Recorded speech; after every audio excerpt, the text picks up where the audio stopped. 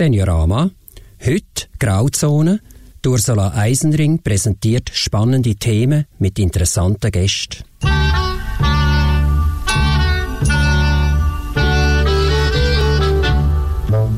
Ich begrüße Sie zum weiteren Grauzonentag mit Jung und Alt.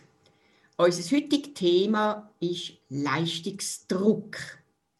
Liebe Zuhörerinnen und Zuhörer, was würden Sie antworten, wenn ich jetzt einfach so frage, was haben Sie heute schon geleistet? Macht Ihnen die Frage ein bisschen Druck? Kämpfen Sie unter Druck? Was macht die Frage mit Ihnen? Oder getrauen Sie sich einfach zu antworten, eigentlich habe ich noch nichts gemacht. Habe ein bisschen gechillt, habe ein bisschen gehängt. Darf man das heutzutage? Heute wird die Medien ständig von sportlichen, intellektuellen, wirtschaftlichen Höchstleistungen berichtet.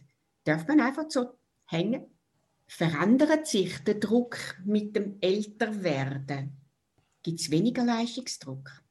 Wenn, wo gibt es den Leistungsdruck? Wie reagieren alt und jung auf diesen Druck? Wir wollen in der nächsten Stunde solchen Fragen nachgehen. Meine heutigen Gäste kommen aus Steffisburg. Sie sind Mitglied vom Verein Generationentandem in Thun. Es ist Anina Reusser und der Ueli Ingold. Der Ueli Ingold ist 66 und ist pensionierter Kardiologe. Anina Reusser ist 27, sie studiert politische Philosophie. Ja, jetzt fange ich so ganz direkt mit euch an. Was habt ihr heute schon geleistet? Ich habe heute noch nicht so viel geleistet, aber ich habe tatsächlich zwischen dem Morgen und dem Gespräch schon einen Korbüsch übertragen. Ich habe eigentlich genossen, dass ich nicht mehr so früh aufstehen muss wie früher. Und habe aber dann noch ein paar Mails beantwortet und bin noch schnell einkaufen. Wenn ihr so an euer Leben zurückdenkt, an verschiedene Phasen, beim Ueli hat es schon verschiedene Phasen gegeben, mit 66. Bei dir noch nicht so viel, Anina. In welcher Lebensphase habt ihr bis jetzt den stärksten Leistungsdruck gespürt? Also bei mir hat das in der 4. Klasse angefangen. Vorher war die Schule eigentlich locker und lustig und in der 4. Klasse ist es um einen Übertritt in die Sekundarschule gegangen. Und das ist ja eine ganz wichtige Weiche. Und nachher bin ich in die 5. Klasse gekommen, ich bin in die Sekundarschule reingekommen. In der 5. Klasse musste man in der Sekundarschule bleiben. Also er hatte eine provisorische Aufnahme gehabt. In der 6. Klasse musste man nachher wieder einen guten Notendurchschnitt haben, damit man in die progymnasiale Reihe reinkommt. In der 7. Klasse musste man wieder in dieser progymnasialen Reihe bleiben. In der 9. Klasse ist es um die Aufnahme ins Gymnasium gegangen. Im Gymnasium musste man wieder im Gymnasium bleiben. Und dann war es ein bisschen besser. Ich war ein Jahr in Amerika und in Amerika bin ich an der Highschool. Und dort habe ich eigentlich keinen Leistungsdruck gespürt. Ich hatte Fächer, die mir wahnsinnig gut gefallen. Und bin dann wieder zurück in die Schweiz, habe wieder ein bisschen nachholen und Matur machen. Und nachher ins Studium gekommen und das war von Anfang an ein riesiger Druck gewesen, weil wir wussten, dass 30% werden rausfallen. Im ersten Probe, im zweiten Probe auch. Und nachher so eigentlich ab Mitte des Studiums ist es ein bisschen besser geworden. Also vor allem die Schulzeit höre ich. Dort hat es angefangen, die verschiedenen Klassen, die verschiedenen Übertritte. Und dann aber in Amerika war es lockerer gewesen und ich habe jetzt gehört, dass dann dir eben die Fächer auch gut gefallen haben. Genau. Anina, ist das bei dir auch so gewesen? Ist ja die Schulzeit, dort hat es angefangen mit Leistungsdruck. Ja, ich habe jetzt schon ein paar Parallelen rausgehört von dem, was Ueli jetzt gerade gesagt hat. Ich würde aber sagen, jetzt in meinem Fall ist es sehr später, ist so ab dem Gimmer, wo ich wirklich auch in Teilen so der naturwissenschaftlichen und Mathe-Fächer, wo ich jetzt nicht so die Stärke habe, wo es wirklich mehr schon so ein bisschen um den Druck ist gegangen, dort irgendwo genügende Noten noch zu erreichen. Und nachher auch mit den Maturprüfungen und dann mit dem Übertritt ins Studium. Und ich habe dann schon gefunden, die Maturprüfungen, das ist so viel Stress und da muss man so viel machen. Und gegen die Prüfungen, weil es halt jetzt für mich mehr auch ein anderes so Schulsystem hatte, so das erste Mal war, wo man wirklich so einen Tag, 4 ab 8 oder wenn noch immer, genau dann einfach die Leistungen müssen anprüfen oder zu wissen, die man hatte. Und dann habe ich angefangen zu studieren, und zwar bin ich auf Genf, an die Uni Genf, internationale Beziehungen studieren, direkt nach der Matur. Das ist ein Studiengang mit 500-600 Leuten, die anfangen, und im zweiten Jahr sind es dann vielleicht noch 300. So. Und dort ist erstens die Sprache dazugekommen, es war alles auf Französisch. Zweitens wirklich viel mehr so halt der Druck dort drin. Und als ich dann die ersten Prüfungen durchgehabt habe, ich gedacht, warum habe ich mir bei der Maturprüfung solche Sorgen gemacht? Das war ja Peanuts. Und dann habe ich einen Wechsel gemacht und bin eigentlich als Stagiaire zu der Zeitung arbeiten, wo ich noch eine Ausbildung als Journalistin gemacht habe, während 2 Jahren. Und in der Lokalredaktion ist es natürlich nochmal eine ganz andere Art von Leistungsdruck, weil man halt dort mit viel zu tun und wenig Zeit und wenig Leute eigentlich konfrontiert ist, wo man dann wirklich hergehen und liefern und die Artikel publizieren. Das ist ein Unterschied, Ja. wo ich dort auch auf eine andere Art, würde ich sagen, auch Leistungsdruck erlebt. Wo aber ganz 2 verschiedene Sorten sind, als jetzt im Schulischen. Es sind ganz verschiedene Arten von Leistungsdruck. Das eine ist schulisch, das haben ihr jetzt beide ganz stark erlebt. Da wird jetzt noch ein bisschen genauer hinschauen. Also sind die Prüfungen, du hast auch Zeit erwähnt, in dem Moment das erbringen, an dem Tag. Also wer tut denn den Druck ausüben? Es ist einfach mal die Schule, aber vielleicht da noch ein bisschen genauer. Nein, an mir denke, das ist sicher nicht nur die Schule, weil die Schule sagt einfach, das sind Bedingungen und nachher gibt es eine Beurteilung, ob man jetzt das besteht und kann weiterfahren oder nicht. Und das heisst, es ist nachher schon mehr vielleicht der eigene Druck vom eigenen Ehrgeiz, die eigene Erwartungshaltung, aber sicher auch jetzt, wenn man so anfängt zu studieren, der Erwartungsdruck von den Eltern vielleicht auch. Und aber sicher auch so ein bisschen der Druck vor der Zukunft, weil man denkt, ja, man muss ja etwas Gutes gemacht haben und das Studium bestanden haben und da jetzt durchkommen und für das man dann auch etwas machen kann und kann Geld verdienen. Und also es kommt dann so ganz viele Erwartungen von rundum eigentlich und von innen raus natürlich auch. Von innen raus, dem will man entsprechen. Der Erwartungsdruck von außen ist da, aber ob ich ihm entspreche. Ueli, wie ist das? Ist es, wie jetzt Anina gesagt hat, Schule, Eltern? Ja, also ich glaube, der Druck ist bei mir ausgesprochen oder unausgesprochen auch von den Eltern hergekommen. Also dort war einfach selbstverständlich gewesen, unsere Kinder werden Akademiker. Und das finde ich eigentlich blödsinnig aus heutiger Sicht, aber da war so Bildungsbürgertum-Familie gewesen. Und dort ist einfach so gewesen, das ist klar, du wirst Akademiker, du machst Matur und du studierst nachher. Und mit der Zeit tut man den Druck verinnerlichen, also irgendwie setzt man sich dann selber unter Druck mit dem. Und die Schule hat natürlich in dem Sinne den Druck weiter ausgeübt, einfach für die Ziele, die von der Familie gegeben sind, zu erreichen, muss man halt auch das erreichen, was die Schule will. Also es waren verschiedene Drücke gewesen. Und das Verrückte ist ja, dass ich es selber gar nicht so gemerkt habe. Es ist einfach so, man macht das. Man tut es gar nicht hinterfragen. Warum, wieso? Oder? Ja. Betreffend Eltern. Der Erwartungsdruck hätte ja einfach können sagen, ist mir gleich, was ihr von mir erwartet. Ich hänge es jetzt einmal. Das liegt nicht drin. Ich bin eigentlich in einer Zeit aufgewachsen, wo Widerspruch weder erwünscht noch gefördert war. Und selbstständiges Denken auch nicht. Das ist auch in der Schule, muss ich sagen, das ist unterdrückt worden. Und damit habe ich mich eigentlich erst viel, viel später mit diesen Sachen auseinandersetzen, zum Teil eigentlich auch erst jetzt, wo ich jetzt erst merke, wie gewisse Sachen sich abgespielt haben. Und das, finde ich, ist doch heute zum Glück ganz anders. Und wir haben probiert, bei unseren Kindern das anders zu machen. Ja. Anina, kannst du dem beipflichten? Ich würde schon sagen, dass es ähnlich ist. Ich würde vielleicht sagen, vielleicht kommen wir sogar aus ähnlichen Verhältnissen, halt, aber in einer anderen Generation. Meine Mutter ist Lehrerin und sie hat einfach immer wollen, dass wir unser Potenzial können verwirklichen können, was auch immer das ist. Und uns in dem Sinne noch auch ein bisschen gefördert und manchmal schon ein bisschen, also jetzt nicht irgendwie einen Druck aufgesetzt, aber gesagt, so ermutigen, du kannst das und mach doch jetzt die Zusatzaufgaben im Mathe. Und mach doch jetzt noch ein Freifach. Sie hat mir immer mich davon überzeugen, noch Latinisch zu nehmen in der Oberstufe. Dann habe ich mir immer gewehrt und gesagt, ich lehre lieber Italienisch, wo ich immerhin reden kann. Wir haben ja das alles selber wählen. Wenn ich jetzt gesagt habe, ich will auf gar keinen Fall eine Matur oder ein Studium machen, dann wäre das sicher auch akzeptiert worden. Aber es ist sicher auch in die Richtung gegangen, dass wir das rausholen, was wir können. Und nicht irgendwie auf der faulen Haut liegen. Hängen auf der faulen Haut liegen hat also in dem Fall schon vor 50 Jahren oder 60 Jahren, gell, Ueli, ist nicht möglich gewesen. Und offenbar auch vor 10 Jahren, jetzt bei dir, wo es so ein bisschen um weitere Wege gegangen ist, ist auch nicht drin gelegen. Also auf der faulen Haut liegen, ja, das liegt von den Eltern her nicht drin. Dazu kommt ja noch, dass wenn man jetzt so eine Ausbildung macht, kostet das ja relativ viel Geld. Eben, ich bin auch noch in einer anderen Stadt, das hat noch Miete gekostet und so weiter.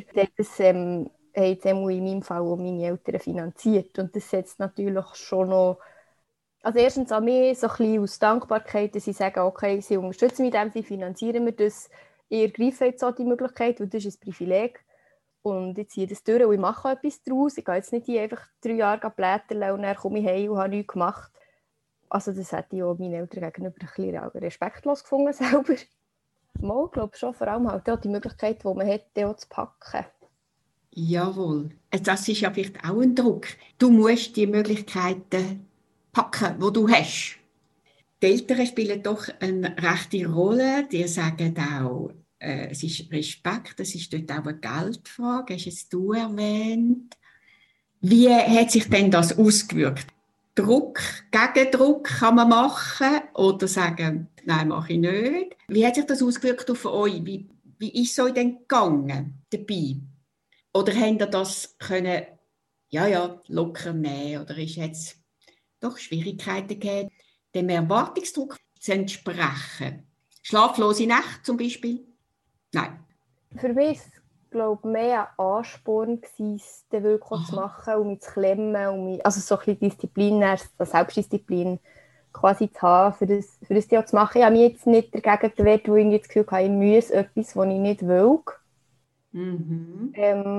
Ich habe ja auch das Studium selber gewählt. Das ist nicht etwas, was meine Eltern gesagt haben, du wirst jetzt Juristin und du studierst jetzt Rechtswissenschaften und fertig. Überhaupt nicht, sondern ich habe das selber gewählt. Ich bin unterstützt worden drin. Das heisst, es war nachher mehr auch wie ein Grund gewesen, es halt ernst zu nehmen und wirklich zu machen. Und ich habe jetzt nicht gelitten unter dem. Das war logischerweise schon stressig gewesen. Also ich habe auch jetzt gerade von meinem Masterstudium, das ich jetzt mache, die letzte Prüfung gestern gehabt. Und da ist das Gefühl so ein bisschen ähnlich, wie es jetzt ist, ein bisschen anders. Erstens bin ich mehr gewarnt, sie sind nicht ganz so streng und eng aufeinander und viel Stoff und so. Jedenfalls ist das immer das Gefühl gewesen, einfach vor der Prüfung, das ist wirklich im Sommer, Ende Semester, im Winter nach Weihnachten, im neuen Jahr mal, einfach das müssen lernen und immer dran sein und das machen und gut einteilen und Zeug auch alles parat haben im Kopf und dann pünktlich können abliefern. Und wenn das durch war, ist immer so das Loch gekommen. Eine Erleichterung, sogar ein Loch. Beides, es ist beides, weil da ist man so da gehockt und so, ich habe heute noch nichts gemacht, ich habe doch etwas zu tun. Und dann merkt man, nein, ich habe gar nichts zu tun. Und was fange ich jetzt mit mir an? Ja. Und von die Phase hat es natürlich schon gehabt, was wirklich stressig war und viel zu tun hatte und nicht viel Zeit für sonst etwas, aber es hat eben auch wieder die Erholungsphase gegeben. Ueli, wie war das für dich gewesen? Also die Leistungserwartungen der Eltern habe ich nicht in negativer Erinnerung in diesem Sinn. Hast du nicht gelitten? Nein, unter dem habe ich nicht gelitten, weil sie haben die Idee gehabt, du hast ein grosses Potenzial und das fördern wir. Meine Mutter hat auch viele Aufgaben mit mir gemacht, also jeden Tag hat sich sehr viel Zeit genommen, hat mich sehr unterstützt und das habe ich eigentlich nicht negativ erlebt. Die Schule habe ich sehr, sehr negativ erlebt. Wenn ich am ehemaligen Schulhaus vorbeifahre, zieht sich mir immer noch der Magen zusammen. Es war eine Schule in den 60er Jahren, eine Bubenschule, sehr autoritär und das habe ich in allerschlechtester Erinnerung. Es zieht heute noch den Magen zusammen und damals auch schon. Hast du vielleicht Magenprobleme gehabt, oder? Das nicht, aber ich war einfach ständig unter Druck und so verunsichert. Also es ist in dieser Schule eigentlich darum gegangen, dass eben eigene Gedanken nicht einen grossen Platz hatten bei den meisten Lehrern. Wir mussten einfach das machen, was erwartet wird. Das war zum Teil auch so ein bisschen militärisch gewesen. An der Schule hatte es so ein Kadettenkorps gehabt, wo jeder gehen musste. Heute ist das nicht mehr so. Ein Teil hat das super gefunden, ich habe das gar nicht gerne gehabt. Ich finde es so interessant, wie du sagst, von den Eltern her eigentlich weniger. Und sie haben dir auch gesagt, los, du hast ein grosses Potenzial. Das hat dir auch Stärke gegeben, wahrscheinlich, wenn sie das sagen, oder? Aber dann in der Schule hat das wahrscheinlich niemand so gesagt. Das war anders in der Schule. Ja, das ist völlig anders. Es ist halt auch der Umgang mit einem als Person ist halt sehr entwürdigend gewesen, zum Teil. Und was hat das gemacht denn? Also hast du dich gewehrt, hast gebrüllt, bist du vielleicht aggressiv geworden oder? Gewehrt habe ich mich nicht, weil Widerstand ist immer gerade unterdrückt worden und es hat in der Klasse immer so ein paar gegeben, die so knapp drin waren. Und das hat sich vor allem von den Lehrern her, die Ausfälligkeit hat sich vor allem auf die bezogen. Und mein Ziel war, einfach gut zu sein und eben nicht so aufzufallen. Dem so ein bisschen auszuweichen und nicht auszufallen. Und die Fähigkeit hast du offenbar. Ja, ich habe sie dort entwickelt, leider. Also ich finde es eigentlich furchtbar, eine Schule, die einem beibringt, dass man sich nicht wehrt und dass man nicht zu seiner Meinung kann stehen. Champignon-Prinzip. Alle möglichst klein behalten. So. Das ist ein guter Ausdruck, Champignon-Prinzip. Ja, wunderbar. Ich werde einen kleinen Unterbruch machen mit ein bisschen Musik. Nachher kommen wir noch auf eine andere Phase zu reden. Ueli, was für einen Musikwunsch hast du? Und erzähl doch noch ein bisschen, warum du den jetzt möchtest hören.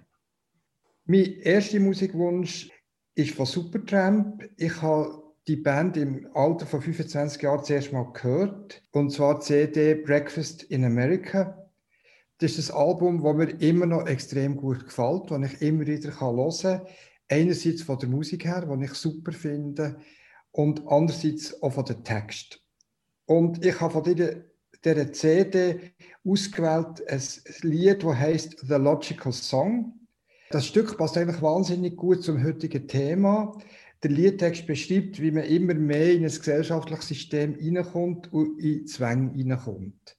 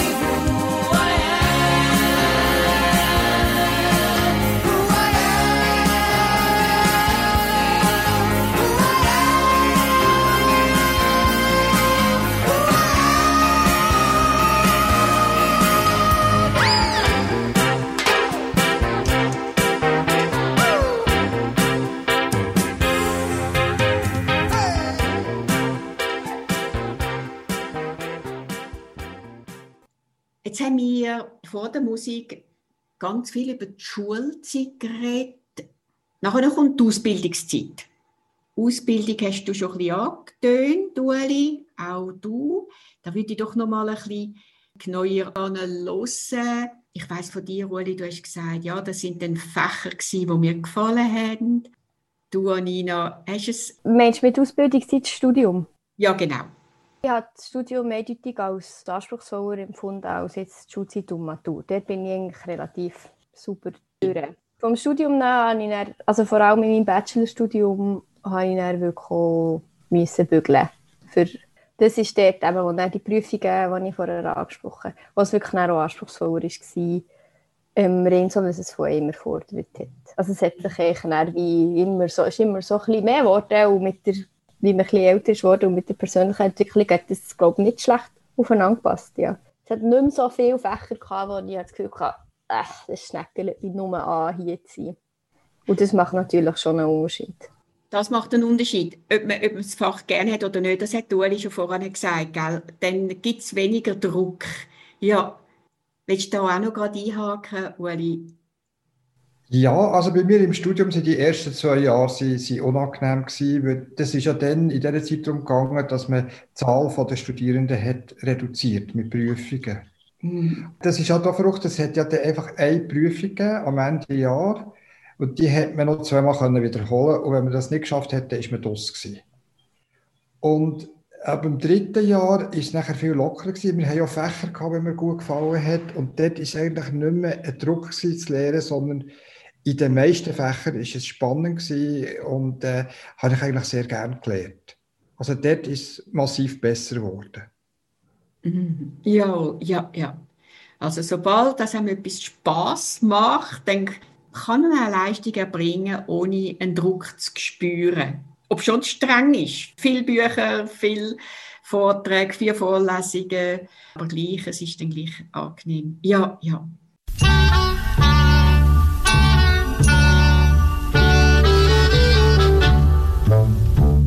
Sie hören den Radio Stadtfilter, einen Grauzonentag zum Thema Leistungsdruck. Meine Gäste sind der Ueli Ingold, er ist 66, er ist pensionierter Kardiologe. Und mein junger Gast ist Anina Reusser, sie ist 27 und sie studiert politische Philosophie. Europameisterschaft, ganz ein anderes Thema. Wie sieht das aus bei euch? Sport? Haben die da Höchstleistungen erbracht? Oder gar keine Ambitionen? Ich habe nie Leistungssport gemacht, immer und immer wieder nebendran so ein bisschen Sport gemacht oder zwischendurch joggen. Ich glaube, die grösste sportliche Leistung, die ich je gemacht habe, ist vor 2 Jahren der 10 Kilometer Lauf am Frauenlauf, wo ich wirklich ein bisschen mehr als eine Stunde abgeschlossen habe. Da bin ich immer noch stolz drauf. Und das ist aber wirklich einfach, das habe ich selber entschieden, auf das habe ich jetzt Lust, das ist jetzt eine Herausforderung, die ich machen will, ohne wirklich genau auf die Zeit zu schauen oder genau eine Leistung von mir zu erwarten. Und das hat auch Spass gemacht und ich war auch stolz nachher. Schön, ja, gratuliere. Ich habe das noch nie gemacht. Du hast da mitgemacht, einfach so zum Schauen, wie geht das mit mir und hast ja gar nicht so die Ambition gehabt, so und so gut muss ich sein. Ja, super. Genau. Ich habe vorher auch schon den 5-Kilometer-Lauf auch schon gemacht, mehr als einmal. Und dann ist es mal, es war auch so ein bisschen der Anspruch, dann habe ich wie einen Grund, wirklich zu joggen, und ein bisschen rauszugehen und mich zu bewegen, für das ich dann ein Ziel habe. Also es war so eine eigengesteckte Herausforderung eigentlich. Eine eigengesteckte, ja. Ueli, wie steht es bei dir betreffend sportliche Leistungen? Kommst du unter Druck, wenn ich sage Sport, oder nicht so? Nein, ich finde Sport eigentlich etwas sehr Schönes. Ich habe lange das Etikett von einer unsportlichen Person. Also mein Bruder war wahnsinnig sportlich und in der Familie hatte ich die Rolle vom Unsportlichen. Dafür gut in der Schule. Irgendwie der Sportunterricht in der Schule war dann noch anders als heute, hat ihm nicht so Freude gemacht, ist zum Teil auch so ein bisschen militärisch ausgerichtet gewesen. Und ich habe relativ lange gebraucht, Sport zu entdecken. Und dann im Studium habe ich Squash gespielt, was mir sehr gefallen hat. Ganz ein spannender Sport. Nachher, wo wir ein Kind hatten, ist eigentlich der Sport ein bisschen in den Hintergrund gekommen. Und wir sind ja ein Jahr in Wales gewohnt, in Cardiff. Und ich habe dort gearbeitet und dort haben wir entdeckt, dass Golf eigentlich sehr ein spannender Sport könnte sein. Und haben nachher beschlossen, sobald es geht, von den Kindern her, wir das lernen. Und sind eigentlich schon lange dran, aber immer noch am Lehren. Und das ist jetzt ein Sport, der mir sehr gefällt. Und zwar gefällt er mir, weil sehr viel vom Kopf her dabei ist und die Verbindung von Kopf und Bewegung und von, wie man sich selber spürt, wie man sich selber lernt kennen, manchmal von Seiten, die man lieber nicht würde kennen. Das finde ich ganz etwas Tolles. Da kommst du überhaupt nicht unter einen Leistungsdruck. Du müsstest jetzt so und so viel Bälle in das und das Loch bringen, oder? Doch, also wenn man ein Golfturnier spielt, ist der Druck relativ gross. Einerseits wird man eine gute Punktzahl spielen, aber andererseits wird man sich auch nicht von den Mitspielern blamieren. Also es ist furchtbar, wenn man dann irgendeinen Abschlag macht und die 3 anderen einen 50er ausstoßen und beim nächsten Loch wieder. Und dann kommt schon ein gewisser Druck. Aber den Druck kann ich selber auswählen. Also im Moment spiele ich wenig Turnier oder kein Turnier. Und es ist eigentlich noch verrückt. Ich bin am ersten Lochabschlag fast nervöser als bei irgendeiner schwierigen Tätigkeit im Beruf. Aha, ja, du hast ganz viele spannende Aspekte erwähnt. Der Vergleich mit dem Brüder, das hat dich recht unter Druck gesetzt, betreffend Leistungen, mindestens betreffend sportlicher Leistung am Anfang. Du hast ihn einfach offenbar abgehängt, gefunden, ja, ich bin mehr der intellektuelle Typ. Hast du sozusagen den Druck bewältigt, oder? Und das Blamieren vor den anderen, ja, was sagen die anderen? Das setzt uns doch oft unter Druck. Was sagt die Gesellschaft? Wie komme ich da an? Wie viele sind ja denn im Golf, also turniermäßig, da sind noch andere dabei? Oder blamierst du denn vor deiner Familie, vor den Jungs, die auch mitkommen? Also vor der Familie blamiere ich mich nicht. Also erstens mal, nur meine Frau und ich spielen wirklich. Und irgendwie in der Familie kann ich mir erlauben, einen schlechten Schlag zu machen. Aber bei einem Golfturnier, das ist man zu dritt, manchmal zu viert und auch mit Leuten, die man gar nicht kennt. Und es ist natürlich verrückt, wenn die 3, die zuerst spielen, einen ganz schönen, weiten Ball spielen und der eigene Ball geht vielleicht 5 Meter. Und das ist schon ein bisschen eine unangenehme Situation. Die Leute kennst du nicht. Da ist es anders, wenn man die Leute kennt oder nicht kennt. Es ist schwieriger, wenn man sie nicht kennt. Also manchmal ist es ja so im Turnier, dass man mit jemandem spielt, den man kennt, und das ist weniger das Problem meistens. Aber dann, wenn ganz andere Leute sind und man weiss nicht, wie die ticken, dann ist es ein bisschen schwieriger. Mhm. Anina, hast du da dazu auch so ein Erlebnis? Blamieren vor den anderen?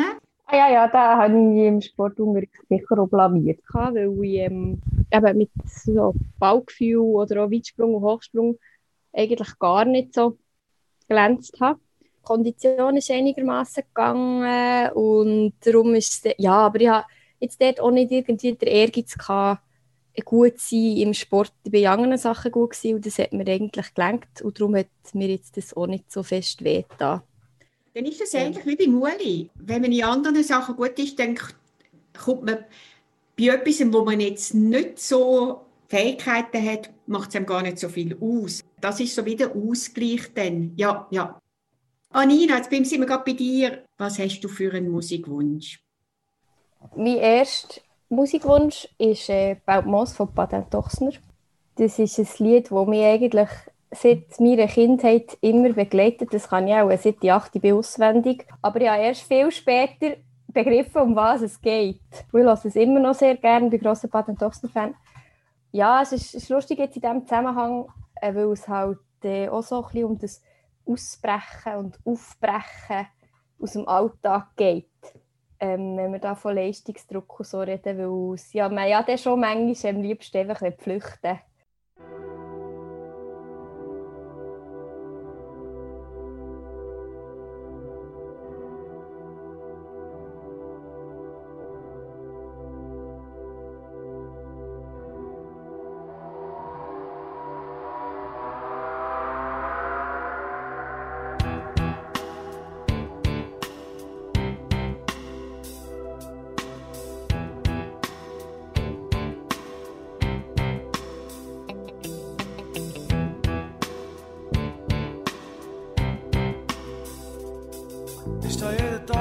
sehe die Flüger kommen und gehen. Haben die Nase in die kalte Morgenluft, die nach Treibstoff schmeckt. Und der Nebel klebt über der Startbahn, wo auf der Startbahn hocken Möwen. Und das Feld ist weiss vom Reif. Ich sehe aus wie ein Pilot in meiner braunen Bomberjacke und einem weissen Seidenschal. Ich weiss es haargenau, ich habe die Typen lang genug studiert. Schon als kleiner Gil bin ich Samstag für Samstag ging da aussen gewesen und hab Modellflugzeug in den Himmel hochgeschickt. Ich hab schon dann gewusst, irgendwann kann ich auch.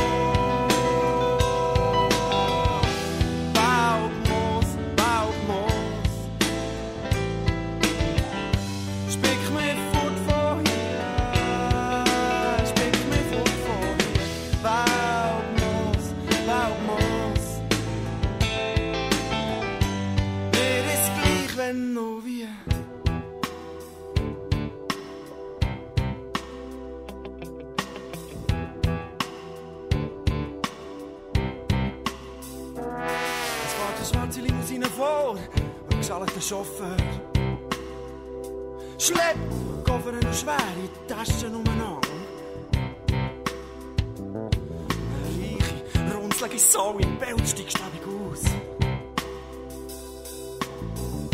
Hey, denen gehört die Welt. Denen gehört die Welt, denen gehört die Welt, denen gehört die Welt.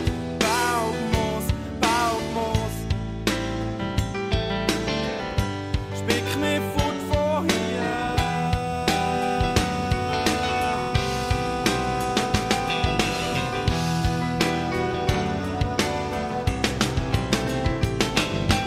Die Chance haben zu gelten, ging ans Grab der guten Hoffnung. Ich habe in der Schweizer Illustrierten einige Bilder gesehen. Und dann käme ich nicht mehr zurück, hätte eine Insel und eine Frau. Und alles, was ich mich würde machen, weil ich es will. Und nicht, weil es andere wollen. Erst recht nicht, weil ich müsste.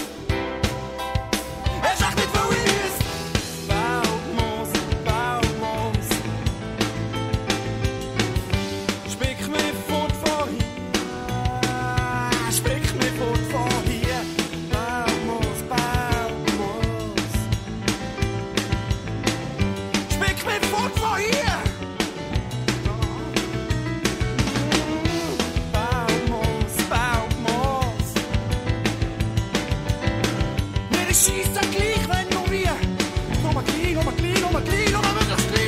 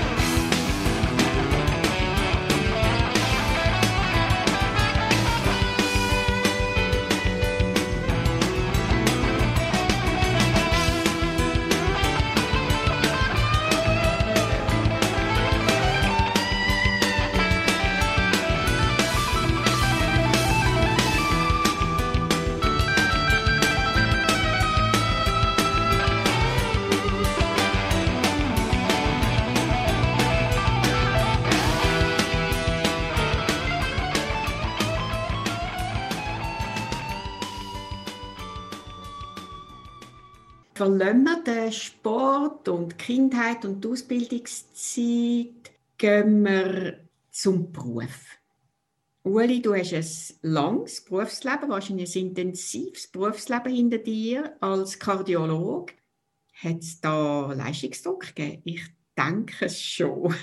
Ja, also es hat mal Leistungsdruck gegeben, überhaupt eine Ausbildung zu machen als Kardiologe. Als ich meine Assistentenzeit hatte, haben sich viele Leute beworben auf die Assistentenstelle für Kardiologie. Und da bin ich mal sehr froh gewesen, wenn man das hat. Ich habe die Ausbildung gemacht am Inselspital in Bern, bin nachher ein Jahr in Cardiff in Wales und nachher zurückgekommen nach Interlaken als Kardiologe. Ich war dort der erste Kardiologe in der Region. Und Leistungsdruck eigentlich von mir aus gesetzt, ich wollte einfach eine ganz gute Dienstleistung bieten, einerseits eben den Patienten wirklich gerecht zu werden und dass auch die zuweisenden Ärzte zufrieden sind. Und das ist schon ein gewisser Druck. Wir haben relativ gleich viele Anmeldungen gehabt und dann ist schon ein Zeitdruck gekommen. Und das ist schon sehr anstrengend. Aber Cardiologie ist ein Gebiet, das ich dermaßen gerne mache, das mich immer noch fasziniert, dass mich das weniger schlimm hat gedacht. Ein bisschen komplizierter sind halt die Sachen in der Umgebung, also so die Druck von außen, von Versicherungsmodellen, von Versicherungen, Zusammenarbeit mit Spitälern ist manchmal schwierig gewesen. Das ist dann eher ein bisschen ärgerlicher. Also du hast einmal eine Erwartung an dich gehabt, ich wollte ein guter Kardiologe sein und dann ein bisschen von den Ärzten rundherum. Aber das Schlimmste offenbar, das Umfeld. Es ist gar nicht das Kerngeschäft, das den Druck ausübt, sondern das Umfeld. Höre ich das richtig? Genau. Und ich bin ja in der Spitalumgebung gearbeitet. Am Anfang bin ich angestellt vom Spital. Nachher haben wir ein eigenes Kompetenzzentrum gehabt. Und das ist natürlich immer so ein bisschen ein kleiner Haifischstech. Gut, Haifischstech ist vielleicht ein bisschen übertrieben, aber es gibt auch gewisse Konkurrenz. Und das macht es dann manchmal schon ein bisschen mühsam. Jawohl, ja. Und wie bist du denn mit dem Umgang, mit dem mühsam sein? Also, bist du nervös geworden? Hast du einen Kaffee mehr getrunken? Oder was hat es mit dir gemacht, wenn das ein bisschen mühsam war? Es hat in mir inneren Druck aufgebaut und meine arme Frau hat mich nachher ablosen. Und ja. Damit ist es nachher wieder gegangen. Jawohl, ja. Also du hast jemanden gehabt, der dir den Druck ein bisschen verkleinern in dem Fall. Also in dem Fall. Und dass du dann auch darüber hast können reden und hast darüber geredet, muss man ja auch können.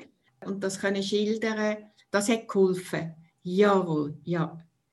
Anina, noch nicht so ein langes Berufsleben als Journalistin. Hat es da auch Druck schon gegeben? Ja, definitiv. Also, das hat aber auch viel mit der Branche zu tun.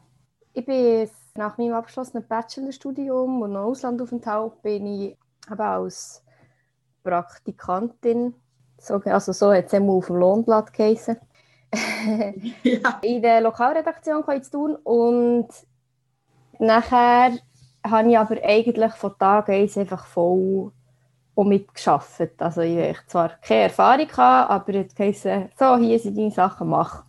Das war ziemlich kaltes Wasser. Und da bin ich reingekumpelt. Oder mal, ich bin schon selber reingekumpelt. Ich war 2 Jahre da, habe das Stage gemacht und gleichzeitig am Matz Journalistenschule die Ausbildung gemacht. Das war ziemlich anspruchsvoll und auch streng gewesen, nicht hauptsächlich in Kombination von Job und Ausbildung, sondern halt vom Arbeitsalltag. Und es zieht sich eigentlich ein bisschen die Branche durch, weil halt sehr wenig Geld immer da ist, weil die Werbegelder abfließen. Wir waren entsprechend auch nicht so ein grosses Team gewesen, das eigentlich das ganze Berner Oberland hat abdeckt.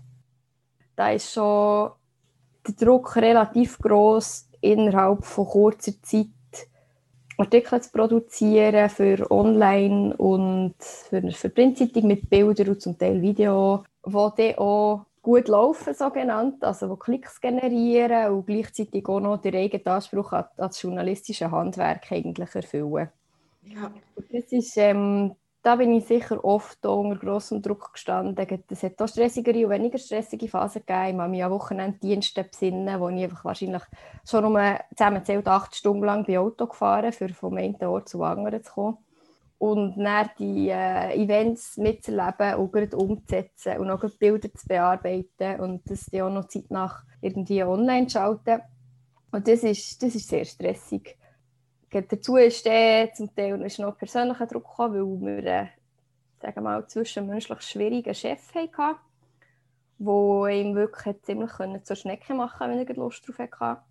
Und das ist schon, bin ich auch recht unter Druck gestanden. Ich habe das Gefühl, ich habe das dank dem, dass ich wirklich einfach angefangen habe, von Tuten und Blasen keine Ahnung hatte, mit so einer glücklichen Naivität eigentlich ein bisschen rein können, weil ich es halt einfach gemacht habe, ohne mir grosse Sachen zu überlegen. Und das hat es mich auch nicht so gestresst.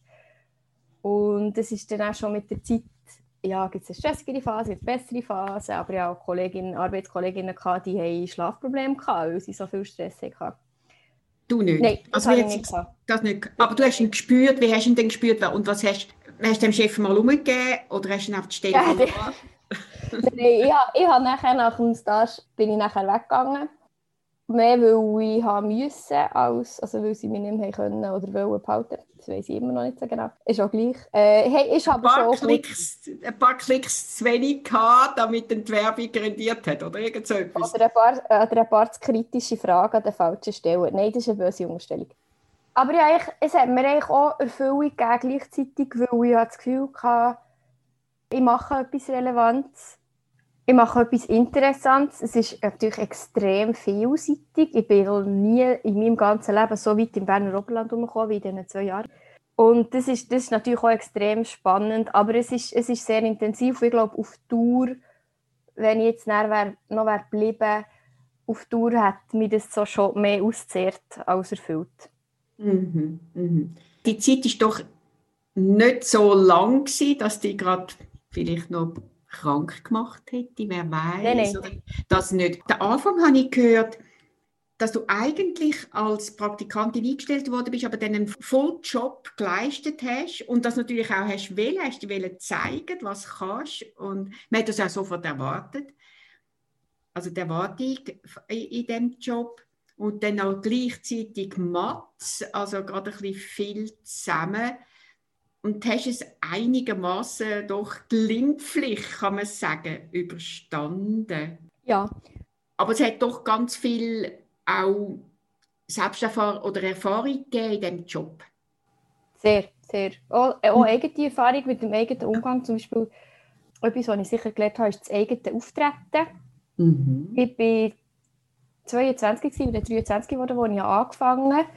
Und da stehst du auf einmal als junge Praktikantin, die eigentlich von Tuten und Blasen keine Ahnung hat, vor gestandenen Männern aus dem Oberland, die das Leben lang wichtige Jobs hatten. Und dann musst du denen Fragenkopf schiessen. Und das hat schon noch ein bisschen Überwindung gebraucht. Aber ich bin persönlich, würde ich sagen, auch sehr gewachsen an dem. Du kannst nicht hergehen und sagen, excuse, habt ihr recht schnell Zeit tun. Ich weiss eigentlich hier nicht so genau, was ich mache, weil es steht der Ruf von deiner Zeitung ist damit verbunden, oder? Weil du vertrittst die gegen aussen in dem Sinn. Das heisst, das hat da sehr viel so ein bisschen so tun, als könnte ich jetzt das dabei haben. Und das habe ich natürlich sehr viel gelernt. Also es hat wirklich auch, das ist das eine, also jetzt mal ein Beispiel von persönlicher Entwicklung oder von Fähigkeiten, die ich habe gelernt habe. Und das andere ist halt wirklich auch, dass es wirklich auch Freude hat gemacht. Nicht immer, aber wirklich, es hat mir auch viel zurückgegeben. Und da so mit so ein bisschen den Nebensachen, die ich noch gemacht habe, halt auch gute Ventile und gutes Gleichgewicht zu anderen Sachen, dass sie eben nicht irgendwie wäre dran kaputt gegangen oder so. Der Druck war da, aber du hast ihn doch recht gut bewältigt und offenbar auch wirklich immer gerade gespürt, hey, das ist auch ein Ansporn, wow, wie ich jetzt da auftrete vor diesen gestandenen Männern, ja, das kann ich mir lebhaft vorstellen. Ja, super schön, ja, also profitiert auch vom Druck. Ja, und auch die Erfahrung gemacht, mit dem überhaupt mal umzugehen, so unmittelbar.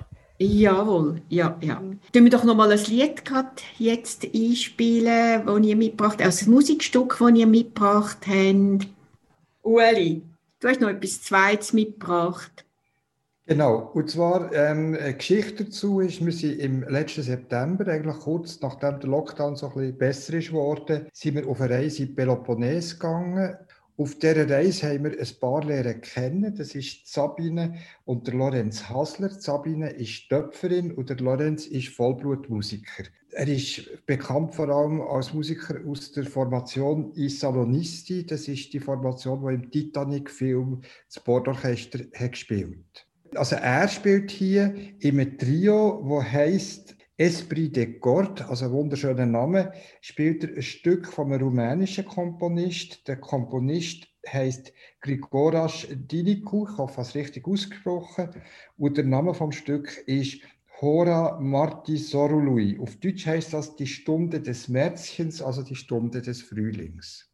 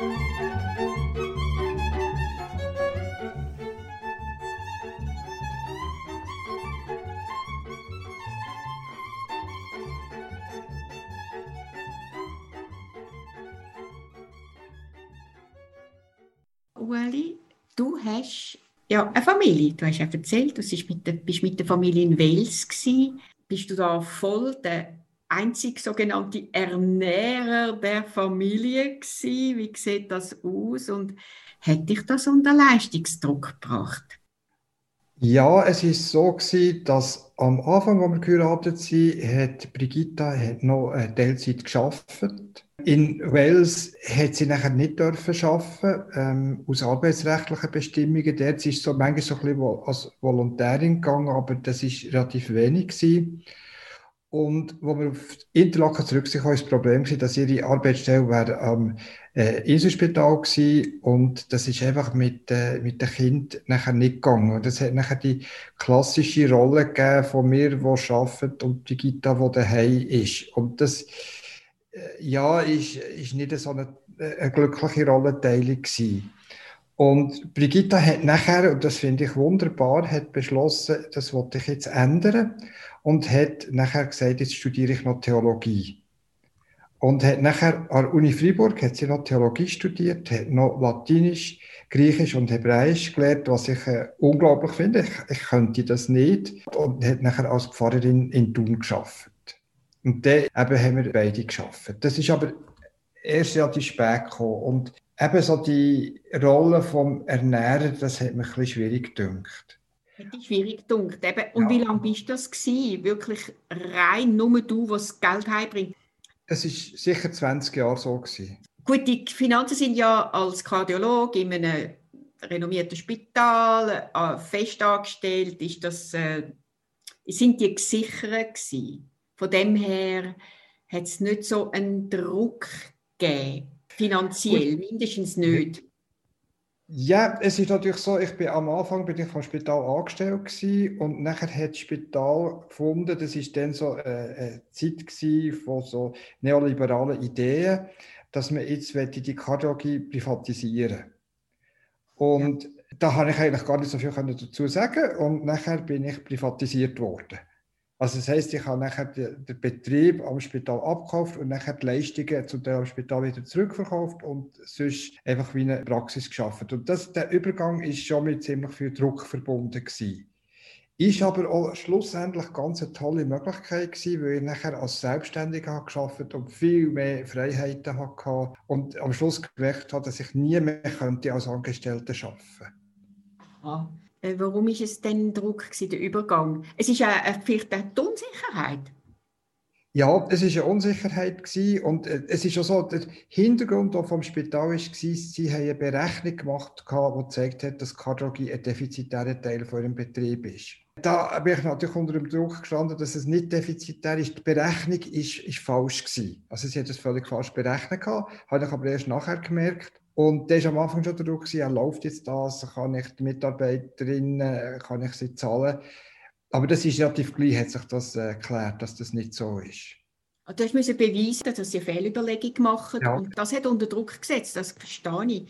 Ja, und wie hast du das bewältigt? Also, du hast das dann bewiesen, dass es nicht so ist, aber im Moment ist ja dann das doch eine Phase, die ein bisschen schwierig ist, gut, das durchzustehen. Ja.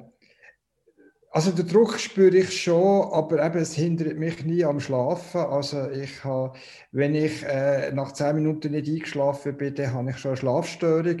Also ich schlafe immer sofort ein und ich schlafe durch. Also das macht eigentlich nicht so viel mit mir. Also ich kann mit dem noch gut umgehen. Es ist einfach so eine Grundstimmung von nicht ganz gelöst sein, von so ein bisschen Druck haben. Ja. Und ich habe das in der Pensionierung jetzt so gemerkt, wie so eine Grundstimmung kann ändern. Wie ist sie jetzt? Viel besser. Ja, viel besser. Okay, wunderbar. Ja. Anina, du bist jetzt im Moment nicht im sogenannten Berufsleben. Wie siehst du dem entgegen? Hast du auch keinen Druck, jetzt gerade sofort in das Berufsleben einsteigen und wieder beruflich tätig sein? Also es zeichnet sich langsam ab am Horizont, weil ich bin im Dezember nach Plan fertig mit meinem Master. Ja. Ich habe jetzt eine Prüfungen gehabt, jetzt habe ich noch Seminararbeiten und im nächsten Semester schreibe ich meine Masterarbeit. Und das ist einerseits Druck, weil es halt so einfach mit vom Studium ist, also weil man einfach, der kommt jetzt darauf an und dann muss man das selbstständig auch machen, innerhalb von dieser Zeit. Und dann geht es natürlich um einen Wiedereinstieg jetzt in meinem Fall.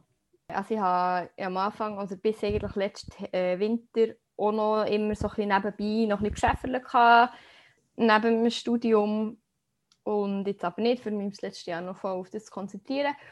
Und nachher kommt natürlich die grosse Frage, wo ich natürlich viel bekomme, schon nur, weil sich die Leute ein bisschen retten, weil sie nicht verstehen, was sie eigentlich genau studieren. Dann sagen sie, ja, was machst du denn mit dem? Dass du politische Philosophie studierst und dann verretten sich die Leute und wollen einfach etwas Konkretes wissen. Das setzt schon ein bisschen unter Druck, du musst da eine Antwort liefern. Ja, und ich habe natürlich keine Antwort. Also natürlich. Ich sage nachher, entweder je nach Laune sage ich, du, keine Ahnung, schau, sehen wir den. Oder ich sage, frag nicht. Okay. Eben, das ist sicher ab Anfang nächstes Jahr, werde ich aber wissen, mit was ich jetzt mein eigenes Geld verdiene. Und das ist so ein bisschen das, was mich so latent am meisten unter Druck stellt im Moment, weil ich eben der muss wissen, was, der muss einen Job haben als das. Ja, weil jetzt bin ich 27, jetzt ist der wirklich einfach mal nachher finanziell auf eigenen Beinen stehen und nicht nur immer so, dass es so aufgeht, sondern vielleicht eben auch mal können, ein bisschen Sicherheit haben. Und dann kommen wieder meine Eltern und sagen, ja, aber du musst ja an deine Altersvorsorge denken.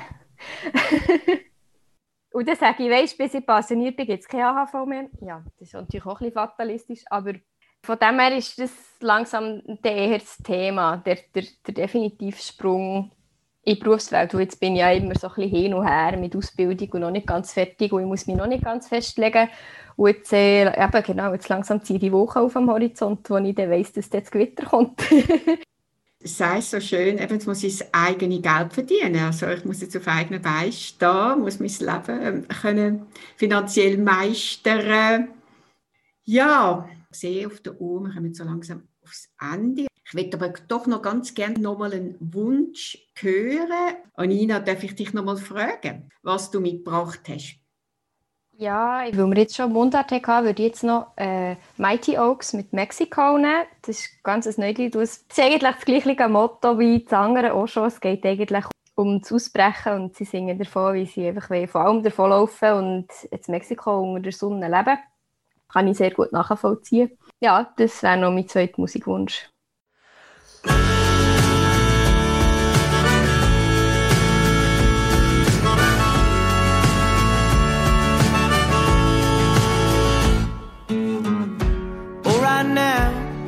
Hard, stacks of bills and broken cars, and everyone seems to have lost their heads. They say the bad things come in threes, but they're piling over you and me. Come on now, it's time to leave. 'Cause everyone's running wild, going for their guns. I don't know how we got here or where we should go. We could run far away and live under the sun in Mexico, Mexico. It's hard to see the other side, but that don't keep me awake at night. I try to keep an open mind now, and I've seen enough and I'm heading out. I've had my share of this town. Come on now, it's time to leave. 'Cause everyone's running wild, going for their guns. I don't know how we got here or where we should go. We could run far away and live under the sun. Mexico, Mexico.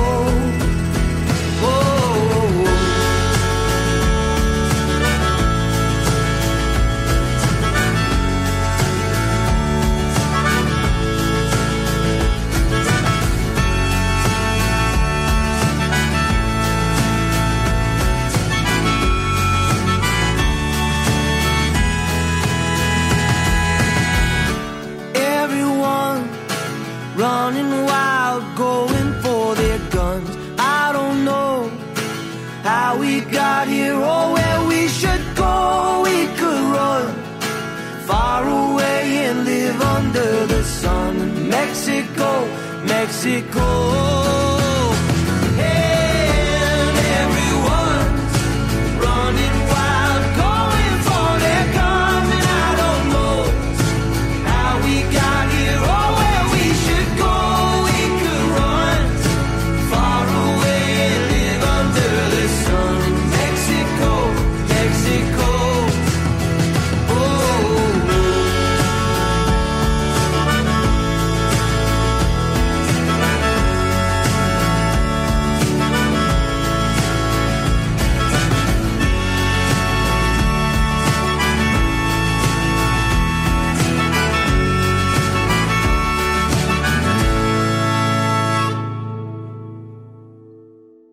Ich danke dir, Ueli Ingold, und dir, Anina Reusser, ganz herzlich, dass ich von euch gehört habe, was ihr unter Leistungsdruck erlebt habt. Danke vielmals euch beiden. Das war der Grauzone-Tag vom Seniorama. Falls Sie die Sendung nachhören möchten, Sie können sie unter www.stadtfilter.ch/Sendungen/33-Seniorama nachhören. Haben Sie noch einen erfreulichen Sonntag ohne jeglichen Leistungsdruck. Seniorama macht jetzt eine Sommerpause. Freuen Sie sich auf die erste Sendung nach der Sommerpause am 22. August. Es wird eine wunderbare Musiksendung sein mit unserem Franz Müller. Am Mikrofon verabschiedet sich Ursula Eisenring.